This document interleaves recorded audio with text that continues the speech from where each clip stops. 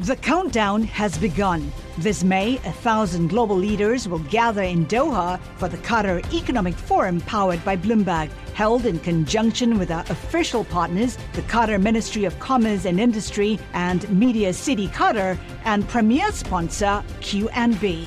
Join heads of state, influential ministers, and leading CEOs to make new connections and gain unique insights. Learn more at QatarEconomicForum.com.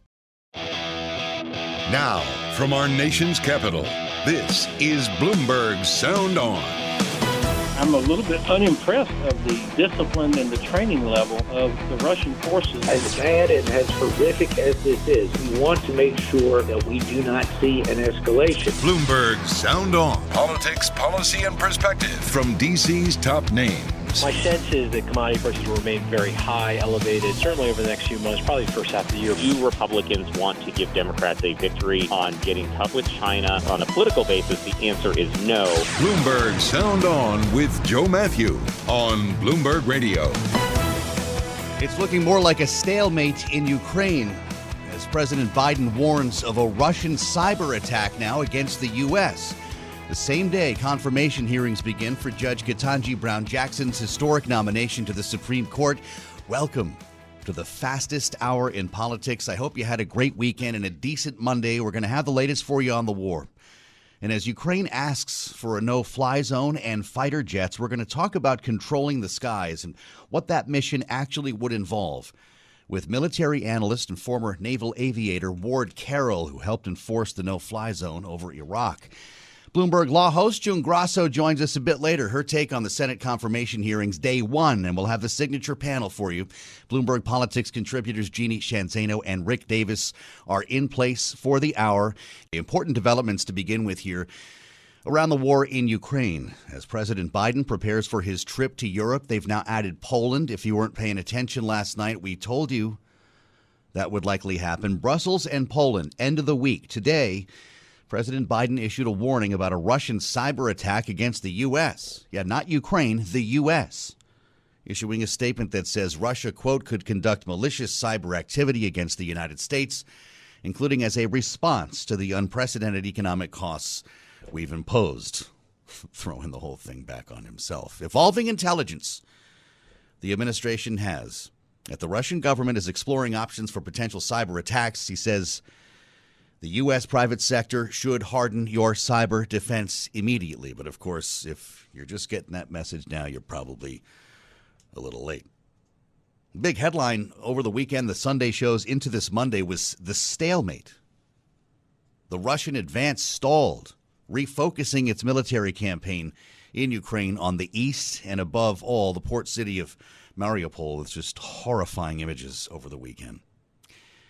The idea here is, as things get bogged down, the stalemate is not good, by the way. That might sound like, oh, Ukraine is winning or something, but no, that means Russia can continue bombing civilian areas with the brutality that we've already seen. And now hypersonic missiles are flying into Ukraine. It means it could last much longer. As we heard from the former defense secretary on this program last week, Mark Esper, say this is going to be months. And that's why, of course, President Zelensky is asking for a no-fly zone, something he's not going to get. At least not yet. Then again, the fighter jets, well, we're still talking about that, too. They're still parked in Poland. Interesting to hear from Wesley Clark today, the former NATO Supreme Allied Commander. He was on C-SPAN. He said, give them the jets. Some people say they're not flyable. Some people say they're not in good condition. All that may be true. But the Ukrainians have about 50 combat aircraft. They're using them very carefully. They're up against some 200 Russian sorties a day. They need help. And if they want those aircraft and they say they'll help, I'm all in favor of getting them in there. This is where we begin with Ward Carroll back with us on the program today. Retired U.S. Navy commander, flew combat missions in the F-14. This guy was the real thing, the real Top Gun. He was radar intercept officer, which makes him even cooler than Goose. Author, host of the Ward Carroll YouTube channel, also helped enforce the fly zone over Iraq. This is the type of person we want to bring you every night here on Sound On, with a firsthand experience to let us understand more about what everyone thinks they know a lot about. Ward Carroll, it's great to have you back. Thank you for being here. When you first heard this request for a no-fly zone, and even some largely Republican members of Congress calling for it. What was your reaction? Well, it's unreasonable in this circumstance unless you want to have direct confrontation with the Russians, because that's a predicate for the creation of a no-fly zone. And Joe, as you mentioned, I did Operation Southern Watch over southern Iraq twice in 95, 96, and then 97, 98. And this was created by Desert Storm. And we had local air superiority. We knew where all the SAM sites were. And so we were able to operate. And the reason we had that no-fly zone was to make sure that the status quo was maintained that was affected by Desert Storm. Also, we were complying with a UN resolution. So it wasn't nation-state on nation-state. It was UN versus a nation-state that had been in violation of the UN mandate. And so if we were to shoot down during the course of doing Operation Southern Watch an Iraqi MiG-25, it would not be an act of war. It would be complying with the resolution. So in this case, you know, a lot of people are calling for a no-fly zone, and then they call it a humanitarian no-fly zone, which is somehow different than a regular no-fly zone. But the first thing we would have to do is do an integrated air defense rollback, which means we're going to have to take out the S-400 sites that are located in sovereign Russia. Yeah. So already it's an understatement to say you've upped the ante. Wow. And so a no-fly zone, rules? just want to slow you down a little bit, Ward, so we can follow along. That the no-fly zone would begin with attacking targets on the ground in Russia. If you want to do it right, yes. Got it. And so you have to eliminate the threat to NATO aircraft from the ground, not to mention from the air. And then what is your rule? What are the rules of engagement associated with incursions by Russian airplanes? You know, do you have to wait to have them fire at you before you can fire back? If they lock you up, and you will know this with your warning gear in the cockpit, are you authorized at that point to fire? So these are all the devil in the details part, not to mention the logistics of executing a no-fly zone, because it has to be 24/7. That's right. So tankers, how many planes? Warning aircraft, you know, all kinds of moving parts, which we know how to do. We can do these well. But the outcome is going to be, just to cut to the chase, a Russian on American interaction, which will result, my guess would be, a Russian airplane being shot down. And then what happens? What does that do to the calculus here? It's a game changer. So let me ask you, with that said, Ward Carroll, would the MiG-29s from Poland be a game changer for Ukraine? Would that help them, so-called close the skies, as President Zelensky says? So I kind of feel what General Clark said with respect to that. If the Ukrainians say it'll help, then let's just give them to them. Right? There's so many Monday morning quarterbacks in the mix. You know, President Zelensky is no idiot. So if his Air Force is advising him we could use those airplanes, then let's see to getting them those airplanes. So that's kind of where I come down on that. I can tell you, from the legend of the Ghost of Kyiv to the other things that they've done against overwhelming odds, their Air Force has shown itself to be very capable. The Ghost of Kyiv, this is the fighter pilot who was knocking Russians out of the air, right? Yeah, ace in a day by rumor. So that's a real thing. So he shot down 6 airplanes in one day. So I'm biased to believing that was true, right? You know, freedom versus evil. I think that these are a good people capable of that kind of thing. So, Ward, what can we give them? We've heard him ask. I think it was the S-300s he was asking for specifically in his address to Congress. Ground-to-air missiles. Or is there equipment that we could give them, or already giving them, that has a similar effect to a no-fly zone? Can they close the skies from the ground? Yes, good point, Joe. So yes, the S-300s from Turkey would be great. We should give them Patriot missiles, which are a highly capable surface-to-air missile, because right now the threat is cruise missiles and artillery. So if we can't close the skies with airplanes, we need to close the skies with ground capability that shoots into the skies. So yes, we can certainly do more and give them more capability, more robust systems to stop this the siege that they're undergoing here. And as you described in the setup, it's getting worse and worse. Yeah. When you consider President Biden heading to Poland next week, it just makes us think more of what is on that eastern flank, our Eastern European NATO allies. Ward, are we already flying missions over those countries to create essentially a no-fly zone there? Obviously, Russia it would be an active war if Russia crossed the border and went in that direction. But are we already presenting a strength? Are we showing our posture as a military there now? Yes. There are B-52s on 24-hour CAP stations, combat air patrol stations. There are aircraft from the USS Harry S. Truman that's located in the Adriatic. There are Air Force assets. There are NATO assets. Yes, we are definitely giving them a very robust presentation on the border with Ukraine from our NATO allies. More than just the troops on the ground. In our remaining couple of minutes then, Ward, give us a sense of, what it's like to be serving in a carrier group as a naval aviator. What are these F-18 pilots, what are the helicopter pilots, and even the crew on the ships preparing for? Should there be an air war that breaks out? We have no idea where this is going to be in 3 to 6 months, and I'm sure that the United States Navy and Marine Corps are busy preparing for whatever it is.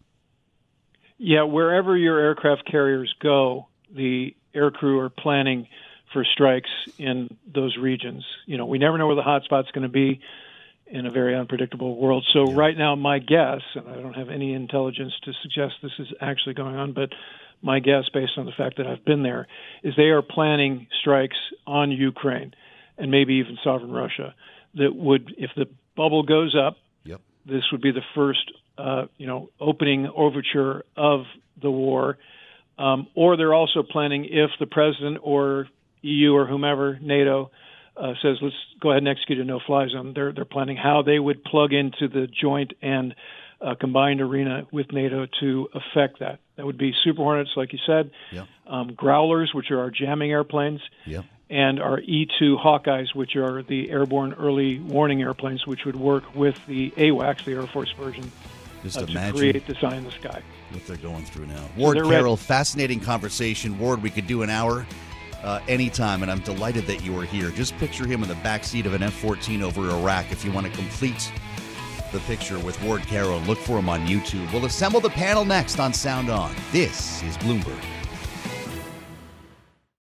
Collaborate for a greener future at the Bloomberg Green Festival, a groundbreaking celebration of the thinkers, doers, and innovators leading the way. From design and culture to technology, science, and entertainment. Hear from inspirational speakers and immerse yourself in climate solutions. July 10th through 13th in Seattle. Title sponsor, Amazon. Official airline, Alaska Airlines. Get 20% off using promo code Radio20 at BloombergLive.com/greenfestival.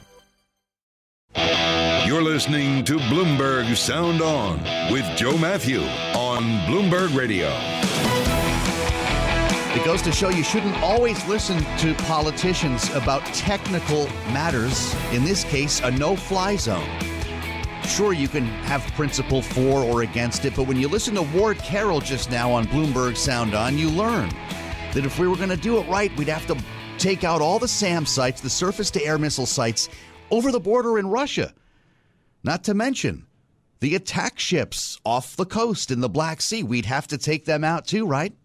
If they have missiles that could knock out American aircraft over Ukraine. So just put that in the pipe for a minute here. That means we're potentially at war with Russia before there's anything close to a no-fly zone. Let's assemble the panel. We'll talk about this and a few other things here that we learned today, including this warning about a cyber attack. Bloomberg Politics contributors Rick Davis, Jeannie Shanzano are with us. Rick, what's your take on this? Having heard from Ward Carroll, send the MiGs, forget the no-fly zone. Is that it? Send the MiGs, forget the no-fly zone, but also send them all the Russia stuff that NATO has. I mean, they know how to use this stuff, the S-300s, the SA-8s. And flood the zone. Give them as much lethality as you can that they can actually use. It doesn't do any good to send a bunch of equipment from the U.S. that they would need a lot of time and a lot of effort to understand how to operate. Yeah, it's Wesley Clark we heard from during that conversation a couple minutes ago. He was on C-SPAN this morning, the former NATO Supreme Allied Commander, echoing what you were saying here, Rick. Listen to this. I was in favor of not declaring a no-fly zone necessarily, but put the onus on the Russians. That is Ukrainian airspace. If they invite us in, why shouldn't we go in? If the Russians want to confront NATO, that's their problem, not our problem. But we've somehow accepted this line of argument that it would be our problem if we did something. So we're on the one hand defending a rules-based international order, but on the other hand, not following our own legal construct. Is he just being a tough guy there, Rick, or is he right? No, he's absolutely right. It's just that, Russia plays from a different set of rules than we do. I mean, there would be no hesitation on the part of Vladimir Putin of launching anti-aircraft missiles either on the sea or from Russia land to knock out our planes that fly over Ukraine. And then we've escalated this, beyond the no going back zone. So it's not just Russia's problem. It's our problem. Exactly. What do you think, Jeannie, having had a weekend to let all of this distill and listening to these conversations, there's going to be a bill that comes out of the Senate likely this week that will direct potentially new sanctions. Do you worry about lawmakers directing more of this type of activity, whether it's a no-fly zone, send the MiGs? Where's your heart on this? I don't worry about them directing the sanctions, although I think those can be taken care of at the executive level. I don't have a problem with that. I have had certain challenges with this attempt to sort of circumvent the Pentagon, if you will. I think you do have to leave it to the experts in terms of specifically what should be done on the ground. It's one thing for congressmen and women to, say that we support the delivery of these MiGs or we support the no-fly zone, but you've got to leave it up to the experts in the military arena who know what it's going to take to execute this. And, I think one of the challenges here, listening to what Ward was saying and then what you and Rick were just talking about, is that the president is not acting unilaterally. He's going over to Europe. He was speaking to the leaders today. And the real question on my mind is what more deliverables can we see happening as a collective once they get over there? We still haven't gotten a good answer to that.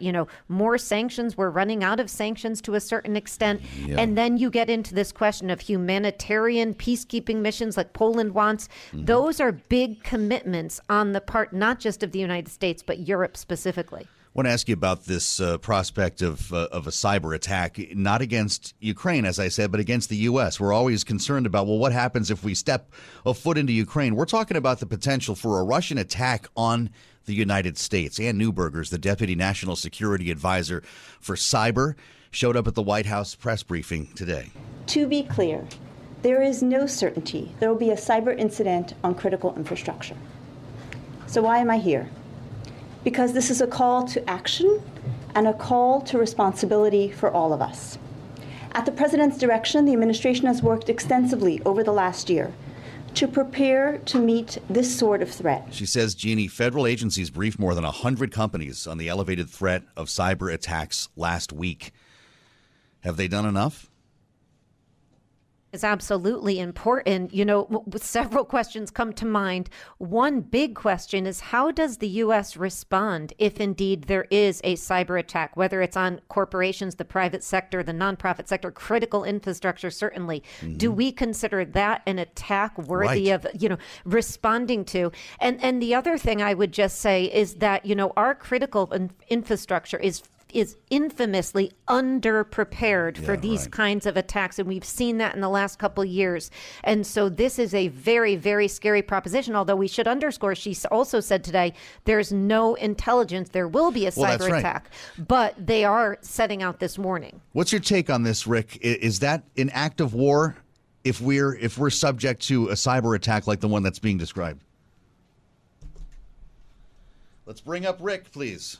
If it's an act of war, it's already war with Russia, because we have been having attacks from Russia to our cybersecurity systems all over the United States for quite some time, including during this period of time. So I think that we have to decide what we're prepared to do offensively, and will we respond? There's a lot more there. Rick and Jeannie stay with us for the hour. We're going to bring in June Grasso coming up as we have an historic confirmation hearing already underway today in Washington. This is Bloomberg.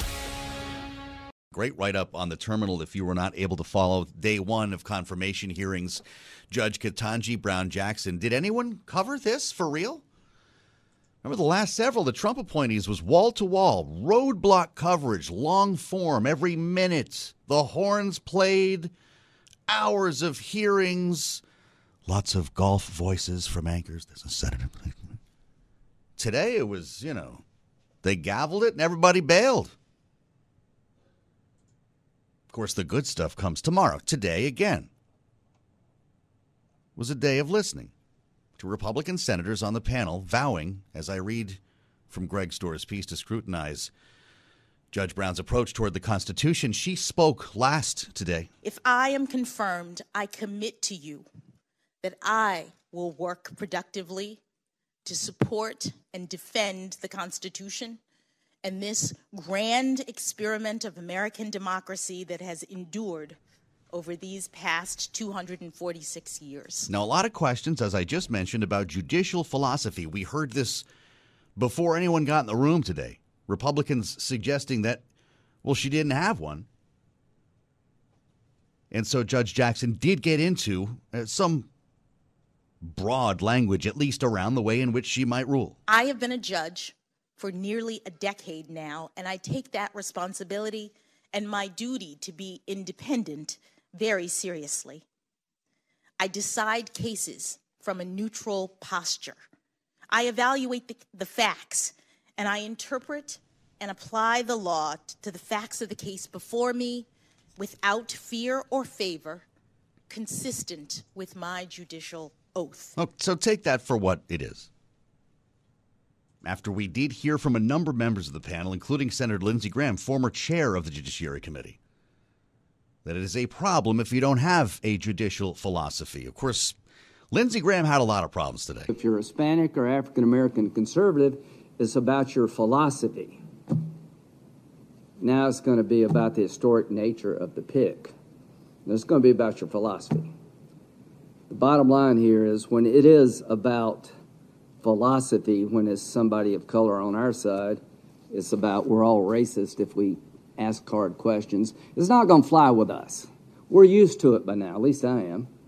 So it's not going to matter a bit to any of us. We're going to ask you what we think you need to be asked. And Senator Hawley, you need to ask her about her record as a district court judge. You should. I hope you do. Well, and Josh Hawley, he did.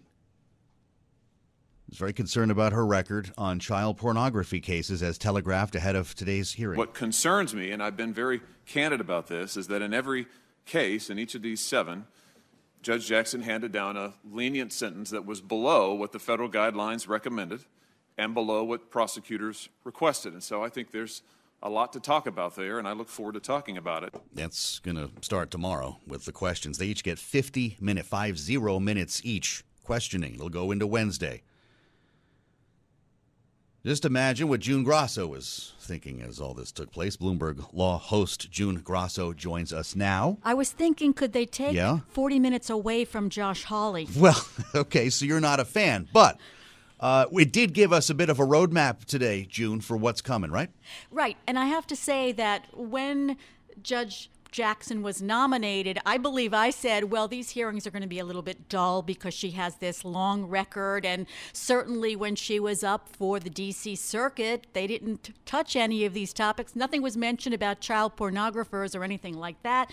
But I think I was wrong. I hope you don't hold that against me. No. But it looks like the Republicans are going to try to paint her with a broad brush, that she's soft on crime. I mean, today they were talking about, I think it was Senator Cotton who was talking about the Biden administration being soft on crime. And, this is going to be something that we hear, I think, over and over again as the Republicans ask her questions. Interesting to hear from many Republican members, what this hearing would not be. And if, by the way, I could play what the Democratic members said, but I think you can imagine it was about her wonderful resume and how well qualified she was for the job. Ted Cruz expressing probably better than any Republican member of the panel how angry the party still is about Brett Kavanaugh. Listen. No one is going to inquire into your teenage dating habits. No one is going to ask you with mock severity, do you like beer? But that's not to say this hearing should be non-substantive and non-vigorous. In this hearing, this committee has a responsibility to focus on issues, to focus on your record, to focus on substance, to do our very best to ascertain what kind of justice you would be. The countdown has begun. This May, 1,000 global leaders will gather in Doha for the Qatar Economic Forum powered by Bloomberg, held in conjunction with our official partners, the Qatar Ministry of Commerce and Industry and Media City Qatar, and premier sponsor QNB. Join heads of state, influential ministers, and leading CEOs to make new connections and gain unique insights. Learn more at QatarEconomicForum.com. I had to bring everybody back, by the way, because not everyone remembers the beer thing. Just bear with me, humor me, June Grasso. This brings us back to 2018, Brett Kavanaugh. Dr. Ford has described you as being intoxicated at a party. Did you consume alcohol during your high school years? Yes, we drank beer. My friends and I, the boys and girls, yes, we drank beer. I liked beer, still like beer. And they're still remembering that, June. I know. They totally forgot about the confirmation hearings that came in between, which was Amy Coney Barrett. And I think those were very sort of serene, demure more above board hearings. Yeah. Yes. So why all of a sudden are they back to Kavanaugh is my question. Well, when they showed what could be done with Amy Coney Barrett, and, you know, Judge Ketanji Jackson deserves the same treatment. So give us a sense, June, what the business at hand, what are we going to hear about Judge Ketanji Brown Jackson's record tomorrow? Well, I think that, you know, from the Democrats, as you say, you're going to hear about her 10 years as a district court judge and the decision she handed down that she was reversed very rarely. And you're going to hear about her years on the Sentencing Commission, probably, and how her recommendations were part of unanimous recommendations from the commission, and the Republicans approved of those. So I think that's what you'll hear from them. On the other side, as you said, you're going to hear about judicial philosophy. Ted Cruz said he's going to ask about abortion, religious liberties, free speech, gun rights, and crime. He's not going to get an answer to any of those questions. Well, that's right. And most actually won't, right? I mean, when you start asking about specific issues, the modern Supreme Court nominee is not going to answer them. I realize that was not always the case. But you know what? The other one we got a little bit of a preview on, June, was from Mitch McConnell yesterday. They want to ask her for her feelings on court stacking. Is that something she can answer? She won't answer that either. In fact, she hasn't answered it in a past hearing, or at least in a past I'm not sure if it was a hearing that they asked her about it, or at a conference or something. Not going to go there. No, because, you know, why they cite Justices Stephen Breyer and the late Ruth Bader Ginsburg, but they said that once they were on the court, they gave their opinions about court packing, not before they got on the court. And if you remember, I mean, do you remember back to Justice Neil Gorsuch? It seems like decades ago. But anyway, actually, back to him, he refused to say whether Brown v. Board of Education, That's which outlawed segregation, whether that was a good decision or a bad. You don't get many substantive answers that you don't know the answer to and already. They're coached to not answer, right? This is the way it goes. Who's the Republican on the Judiciary Committee most likely to vote for Jackson, or is that not going to happen, June? Well, I would have said Lindsey Graham because he's voted for other nominees and because he voted for her before. He did. But he, as you know, I was on the show when you mentioned that he came out and tweeted right after she was nominated that it was the far left doing this. That's right. And he mentioned today that he wanted to talk about dark money and ask her why these groups are behind her. She's not going to answer that either. Well, he went there again today, June. I'm glad that you mentioned this. Listen to Lindsey Graham, who, of course, was prepared to vote to confirm someone else on the short list from his state, right? We heard a lot about Judge Childs at that point, and was preferred as well by Congressman Clyburn, which is partly how we got here with the idea of having the first black woman on the court. This is Lindsey Graham earlier today. Judge Childs would have gotten 60-plus votes. There had been people in my caucus that would have voted for her, even though we knew she would be a reliable liberal vote, because I and Senator Scott would have stepped up. Now we're facing a choice sponsored by the most radical elements of the Democratic Party when it comes to how to be a judge. They have the most radical view of what a judge should do, and you were their choice. Imagine sitting there as the nominee, hearing a former chair of the judiciary say, if they had picked someone else, would have gotten 60 votes. Is that actually true, June? Does anyone think that was real, the math he just presented? I don't think 60 votes. They would have got. I think she would have gotten his vote, and perhaps he could have corralled a couple of other senators. Rick Scott, but 60 votes? I mean, I doubt it, but I thought that was Tim so Scott, uncomfortable for her to be sitting there. I mean, she can't respond to what was done and why they picked her. She can't answer those questions. It just seemed really out of place, and so all my thoughts of, this is going to be a very subdued hearing went out the window when he started, which was pretty early on in the that hearings. He was, I think, the third Republican to speak. You're right about that. It definitely set the tone. So are we playing into this, June, or is, sometimes you get telegraphing like this, you show up, it's a snooze fest, or is this going to be bare knuckle tomorrow?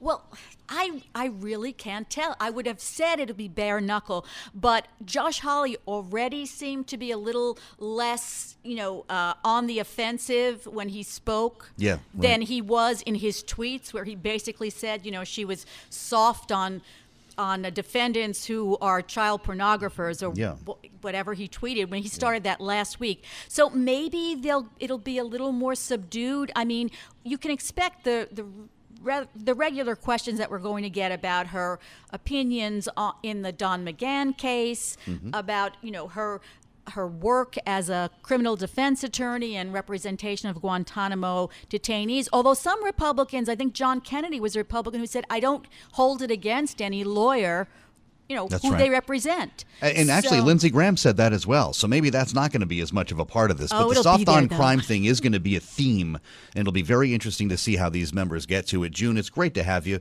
as always. Let's not make this the last time we talk this week, because it's important stuff. Bloomberg Law host June Grasso. If you ever picked a week to listen to June, this would be it. And to June's point, we did hear from Josh Hawley. Interesting. Well, he was trying to clearly be respectful, having been, splashed around the headlines over the weekend. We knew he was going to go in for that line of attack on the child porn cases. But he was respectful as he spoke to the nominee. Some have asked, why did I raise these questions ahead of the hearing?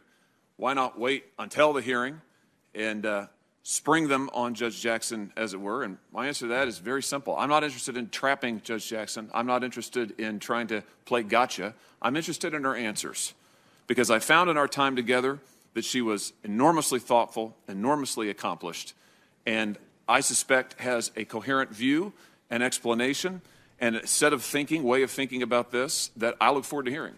The fastest hour in politics rounds the corner here and reassembles the panel with Bloomberg Politics contributors Jeannie Sheehan Zaino and Rick Davis. As I read on the terminal, GOP senators say they will probe Jackson about her work as a public defender and her representation of alleged terrorists held at the U.S. Naval Base at Guantanamo Bay. Gitmo, Republicans seeking to use the hearings to question the president's commitment to law and order. Isn't that what this is all about, Jeannie? Everyone knows, I think, how this ends. Democrats can do this all on their own if they want to confirm Judge Jackson. Kamala Harris can take the motorcade right down Pennsylvania Avenue and shut the whole thing down. But this is creating a case. This is a much longer-term, broader narrative about law and order, about being soft on crime, about defund the police. What do you think? It is stunning. I was looking at the first woman confirmed, Sandra Day O'Connor, 99-0. And we are looking at the first African-American woman. To your point, she will be confirmed. It'll likely be 51-49. I don't know if Rick thinks, they'll get one Republican. I really doubt it at this point. Both of them equally wonderfully qualified women. It speaks to the times. I mean, starting with Robert Bork, we've seen incredibly contentious Supreme Court hearings. The partisan divide has gotten worse. The polarization has gotten worse. And of course, we're in an election year where people like Josh Hawley are playing to the cameras. So the litany of descriptions he talked about, this her being soft on sex offenders and child predators, and you just mentioned her representing alleged terrorists. I mean, she sounds like a horrible person, but it's perfect for the commercials if you think about it. And that's where we are. I mean, they're making midterm election commercials at this point, and they're using hearings, which, by the way, the American public deserve to hear from her. It's the last time they have to. She'll serve for life once she's on there, 30, 40 years as long. And we deserve to have a really profoundly important hearing, but we're not going to get it. We're going to get this political back and forth, getting sound bites for commercials, and it's distressing. Collaborate for a greener future at the Bloomberg Green Festival, a groundbreaking celebration of the thinkers, doers, and innovators leading the way. From design and culture to technology, science, and entertainment. Hear from inspirational speakers and immerse yourself in climate solutions. July 10th through 13th in Seattle. Title sponsor, Amazon. Official airline, Alaska Airlines. Get 20% off using promo code radio20 at BloombergLive.com/greenfestival. It is, but it's also just that's the game now, right, Rick? I mean, can she get a single Republican yes on the committee? On the committee? No, I don't think there's anybody on the committee that's likely to move over to the other side and vote to report her out. And they know they don't have to. She'll still get out, and she's going to get voted on. And I think there's a fatalism within the Republican ranks that they're not really trying to challenge her nomination. They know she's going to pass, and they know she's going to serve. I think this is an opportunity to register, because of her background and her history on the bench, certain, I think, protests against this administration, especially on crime, which is a increasingly important issue, to the American public. What's the potential for backlash here, Rick? With the first black woman nominated to the court, they'll have to comport themselves carefully.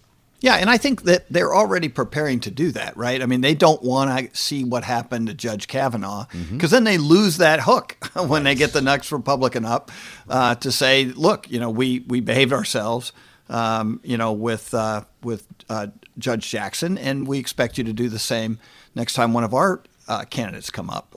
So they want that high ground, and I think that Senator Hawley is expressed, as your clip pointed out, the kind of approach. Hey, look, we're going to grandstand the issue. Yep. We're going to ask you to answer these questions. I mean, look, there are guidelines for sentencing of child pornography for 97 months minimum that Judge Jackson gave 3 months for. That's a legitimate question to ask the judge.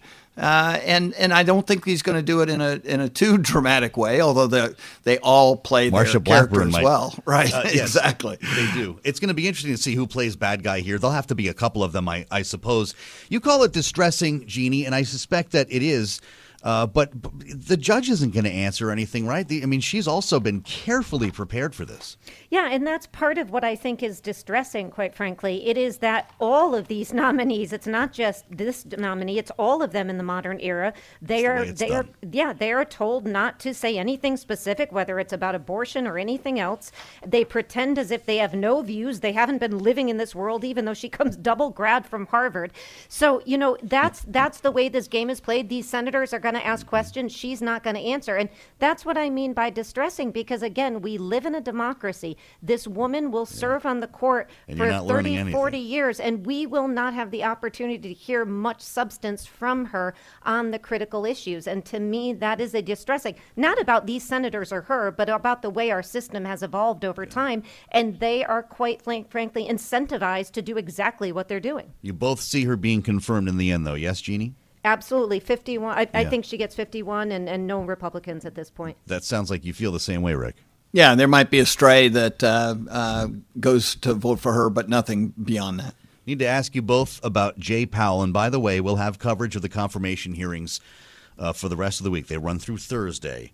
But this was a big market mover today, as you've been hearing Charlie Pellet discuss. The Fed chair, Jay Powell, speaking here in Washington, not in a Fed meeting, but at the big NABE meeting. Mike McKee even came down. This must be important. And, man, did he drop the bombshell. Are you kidding? Did he not just kind of say that we were wrong? Forget transitory. It's more than that. The expectation going into this year was that we would basically see inflation peaking in the first quarter, then maybe leveling out and then see a lot of progress in the second half. Okay. That story has already fallen apart to the extent it continues to fall apart. What? My colleagues and I may well reach the conclusion that we'll need to move more quickly, and if so, we'll do so. The story's falling apart, Rick? People were telling him that a year ago. Does this reflect back on the Biden administration, or is this a Fed problem? Oh, I think it's a Fed problem, but it reflects really poorly on the Biden administration because they were been deferring echoing to him this whole time. Exactly, they were echoing those same things and never really pulled out. They let Powell, run lead on this, and for him to sort of retread that turf, honestly, I mean, it was shocking to me. But look, he was laying out a much more hawkish approach to inflation than he said in the past, so I guess he felt compelled to relitigate that. But I don't think it does him or anybody else any good. It's certainly good fodder for election campaign commercials coming up in this cycle. Yeah, I can. The before and after is going to be remarkable on this one, Jeannie. So, I mean, look, forget politicians for a minute. The market was right. The market never bought transitory. And now Jay Powell comes out with it. Does Joe Biden need to say the same thing? It's going to be interesting to see how they communicate about this. I mean, they went months saying transitory. Now, all of a sudden, it's, they've turned into these hawks. I think Biden's going to avoid it as much as possible, try to let the Fed handle it. And I think that's what Powell is signaling at this point. But it certainly is quite an abrupt about face, if you will. Yeah, well, it's this is going to set the stage for some interesting confirmation hearings for the other open seats on the Fed, because that is the Biden administration. Those are Joe Biden's fingerprints here, Rick, and this is going to change the line of questioning, won't it? It should change the line of questioning, and I think that this administration's got a lot to come up with when it comes to their own plans to battle inflation and to try and move the economy forward, which is no easy task now that we have a shooting war in Europe. So I think this president has a lot of pressure on him right now, and I think the one domestic pressure that he's got to get a plan up in front of the American people is on the economy and on inflation. Well, I wonder if he got a heads up on that speech today. I suspect that he did, Jeannie. After deferring to the Fed, I suppose we're going to hear a lot more about an independent Fed, are we? Don't ask us. Call Jay. Here's his number. That's right. Stay as far away from the Fed, Jay Powell. Let them handle it and move on, because there's not a lot the president can do except mess up the communication once again, which, we hope that they've straightened it out at this point. All right. Rick and Jeannie, great talk. I miss these two guys all weekend. It's like I've got nobody to pull me in off the ledge here or provide the analysis we count on every day. Women's History Month. It's time to hear from Renita Young on this 21st of March. Here she is. On this day in women's history in 1969, women from the feminist group Red Stockings organized a public hearing entitled Abortion Speak Out. It was held at the Washington Square Methodist Church in New York City's Greenwich Village. At the time, the radical feminist group was furious that hearings about abortion featured only male speakers. The debate at the time focused on rape, incest, or health of the mother. The group wanted to provide women with a platform to speak out, share their experiences with illegal abortions, and shift the debate to what they believed, a woman's right to choose. That's today in women's history. I'm Renita Young, Bloomberg Radio. Renita, thank you, and I appreciate you being with us for the fastest hour in politics. Thanks to Rick and Jeannie. Ward Carroll, check him out on YouTube and hear more of that. If you're an airplane geek like I am, always something to learn from Ward. And June Grosso is going to be worth listening to this week with the confirmation hearings. This is why we have Bloomberg Radio on the presets, right? We'll check markets and traffic on the way. I'll meet you back here tomorrow. I'm Joe Matthew. This is Bloomberg. The countdown has begun. From May 14th to 16th, 1,000 global leaders will gather in Doha for the Qatar Economic Forum powered by Bloomberg. Join heads of state, influential ministers, and leading CEOs to make new connections, gain unique insights, and uncover valuable opportunities in one of the world's most rapidly rising regions. Request your invite for this exclusive event at QatarEconomicForum.com.